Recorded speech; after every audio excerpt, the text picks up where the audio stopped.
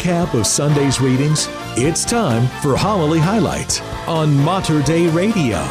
And this morning's homily highlight comes from Father Gary Zerr at St. Edward's Catholic Church in Kaiser. There's a lot going on in this gospel today. Jesus is just beginning his ministry, and he's called Peter and Andrew and James and John. We know that Peter and Andrew were living in this house. It's common in those days to live in a family house. And if you were not wealthy, sometimes even your animals would be there on the first floor, and then they'd have a roof garden for the long, hot summers. So Jesus shows up there, and he's just beginning his ministry. And Peter, we don't see whether Peter has seen other miracles yet, but he knows that Jesus has the power of healing, so he commends his mother-in-law to Jesus. And of course, the question is, where's Peter's wife? That's a question nobody's been able to answer for 2,000 years, but the gospel doesn't say. But you get the impression that when it was written, people knew what the answer was. They just didn't put it in there. So that's the immediacy of Mark's gospel, which was probably written first. We go back and forth on that. But that's not the point of the gospel. And of course, Jesus heals her, and she immediately gets up and does the Semitic hospitality that they still do today, is that you're expected to stop and eat something, and you're not being hospitable in that culture unless you serve something to a guest, and the guest should eat. And that's, like I said, that's still true today in that part of the world. And well, actually, my grandmother was the same way. You know, you had to eat when you have relatives like this. If you don't eat, you don't like them. So anyway, regardless whether you're hungry, you ate when you came over to Grandma's house.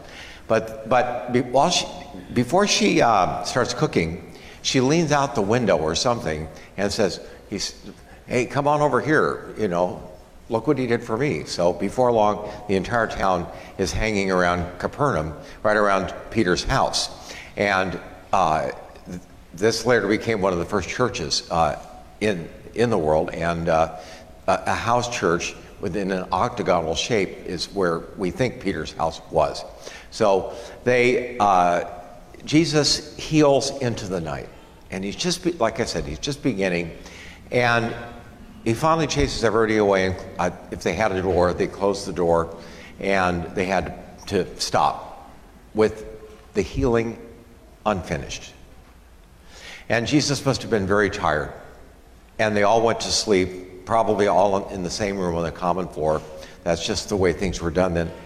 And somehow, in the middle of the night, Jesus manages to get up, and must have been very tired. But somebody told me at the last Mass he needed some R&R. That's what he was off to get. But getting up at 3 in the morning is not a good way to have to get R&R, in my opinion. But he needed to get away. And so you can see him kind of stepping around the bodies and sneaking out to get this time with his Father. And in this way, Jesus is telling us, or Mark makes a point of mentioning the times that Jesus prays before he makes a decision. That's one of Mark's theses when he's writing, is Jesus has a need to commune with his Father and then make these decisions. What decisions is he making? He's looking for a vision. What's my vision going to be here? He's having an extraordinary success with the healing ministry. Is that what he's here for? He's left people not healed yet. Why is he here? And he discerns this. And in his godhood, he's omniscient, but taking on a human body, not glorified yet, he has limitations like we do. And he has to ask the Lord, his Father, for help. And he does. And the decision he makes is a surprising one. And he also makes people look for him. And we see the same dynamic at work when he was 12 years old, the finding in the temple, another extraordinary story, where his parents themselves had to look for him for 3 days. This is a symbol of the resurrection of the dead, looking for Jesus for 3 days. And again, God will periodically hide himself that we might find him. Then the choice will become, do we give up or do we seek God again in the trials of life? in the times when prayer is not easy and life is not going our way, do we blame God or do we start looking for him because he doesn't answer right away? And Peter knew where to look because that was his area, it's his hometown. And if you've ever been to that area, there's not a whole lot of places to hide. It's just basically chaparral. So he wouldn't have been hard to find. But he was out in the hills, in the middle of the night when nobody could see him. And Peter comes up to him, with, I suppose, with a posse. I don't know who he brought with him. But he said, Jesus, where have you been? Don't you know everybody's looking for you? And I just see Jesus. I'm not an actor, but, I just see him like, what do you think I'm doing here? You think I don't know everybody's looking for me? That's why he got away. And the decision is, let's go on. For that is what I'm called to do. He's not called to heal everybody around the Sea of Galilee. Those are all temporary healings. There are signs. They're not meant, that wasn't his only ministry. We're fallen creatures. We all are in need of healing. But the healing he wants to bring is the healing of fear of death. The healing of what you heard in the first reading in Job before Christ, where Job is suffering and he says, at night I can't wait for the dawn, and during the day I wish it was night, and my life is passing like a weaver's shuttle. He's never going to be happy again. And to save us from the idea that there's nothing more, that this world is all there is, this is what he's saving us from our own sins, of not being able to see that God is good, that he's here, that he's real. And so this is why we find these stories are the dynamic of the story of our lives, because Jesus is encouraging us to pray in circumstances all the time, and especially before major decisions, and for visioning, and also that we're going to have to seek him. He's going to disappear.